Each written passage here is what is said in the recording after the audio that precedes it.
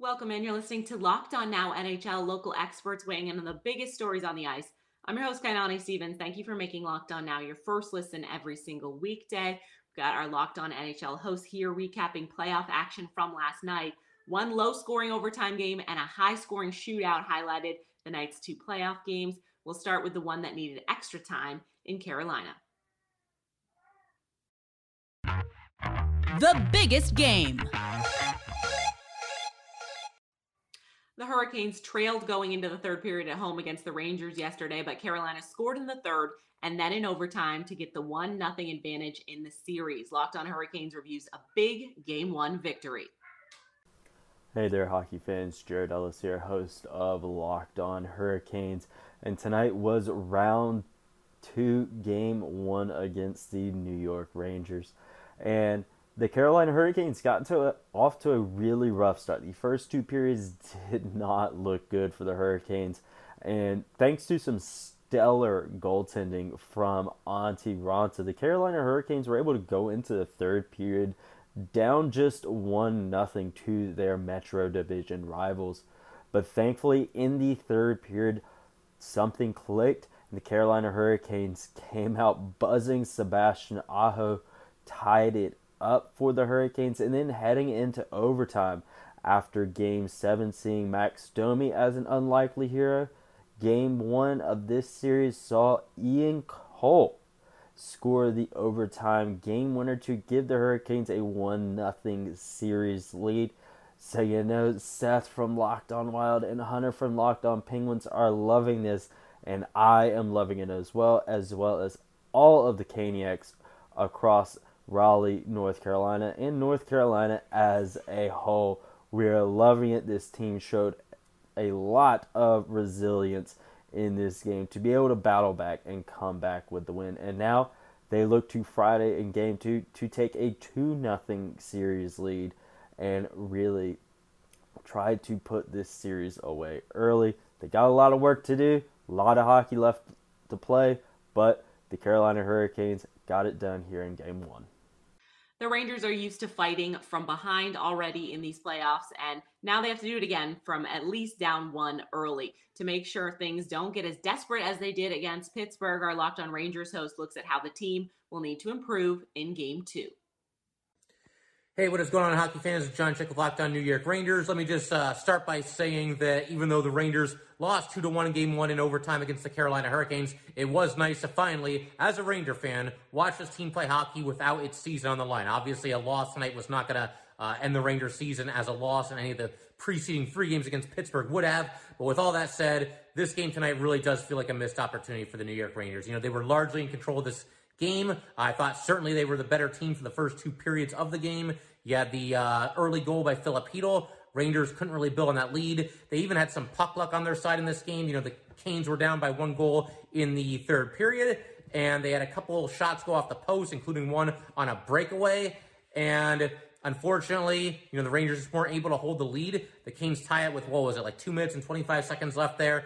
And then they just kind of throw the net, does Ian Cole in the overtime period, and they win it just like that. So it's not the end of the world. You know, the Rangers are a resilient bunch. They tend to bounce back when their backs are against the wall. We certainly saw plenty of evidence of that in this past series. But again, it felt like this game was the Rangers for the taking. They didn't end up getting it, and let the Canes get away with not being at their best and still ending up winning the game. So unfortunate result for the Rangers, but certainly not going to give up on them now. I know a lot better than that at this point, especially when you look once again at the preceding series against the Penguins. But we're going to be breaking this all down on the next episode of Locked On New York Rangers. Do not miss it. The Calgary Flames scored 3 goals in each of their 3 periods, more than enough to beat the Oilers in Game 1 of their series.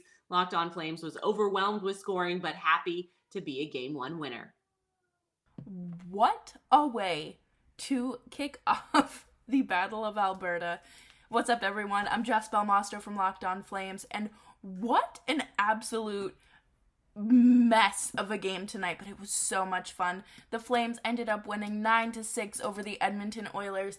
The Flames set a new Stanley Cup playoff record with 2 goals in the first 51 seconds, ended up blowing a 6-2 lead, ended up winning 9-6. I don't understand how or why it happened, but it happened. Matthew Tkachuk had a hat trick. Blake Coleman had 2 goals. Andrew Mangiapane had a goal.